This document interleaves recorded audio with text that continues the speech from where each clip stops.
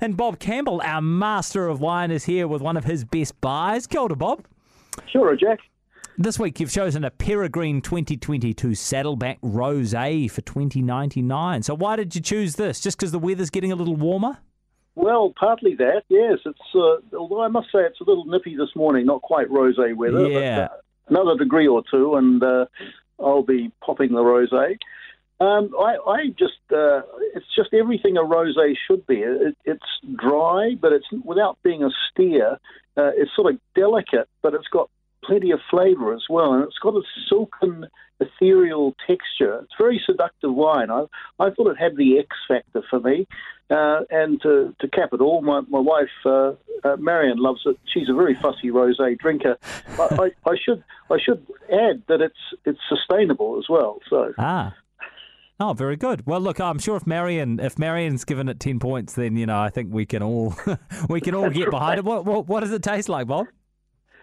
Well, it's sort of a delicate, slightly floral. I thought almost rose petal aroma, and then it's summer berries more on the palate.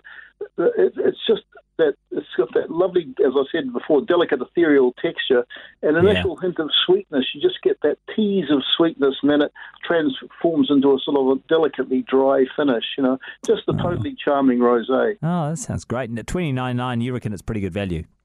Yeah, it's a sort of middle-of-the-road rosé price, but well above average quality. Actually, interestingly enough, this is Peregrine's entry-level rosé. Their regular rosé is, which I haven't tried yet, so I'm bracing myself for that one. But is likely to be another level up.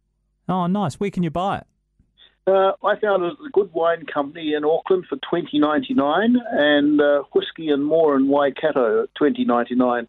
But I'd keep an eye open for it when you visit your local supermarket. It's sort of it can't have been released long ago, and inevitably you'll get some sort of heavy discounting at the supermarket level. Yeah, right. What would you match it with? Well, my favourite's a good old retro prawn cocktail. And I think it's a colour thing. You get that sort of pink in the prawns going with the wine. It just sort of seems to make it taste better, and also probably for the same reason, crayfish, salmon, delicious.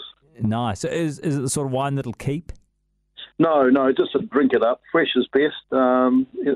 Just as long as that vintage lasts, it'll be at peak performance, and then the next vintage will come along, and away we go.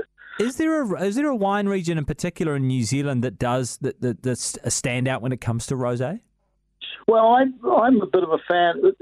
The different regions do different styles. Yeah. And I'm quite a fan of the Centro Otago style, which is this Peregrine Saddleback, made out of Pinot Noir. But if you like delicate, ethereal rosé, choose a wine from the South Island regions where they mostly make rosé from Pinot Noir. So you get this more delicate and softer styles.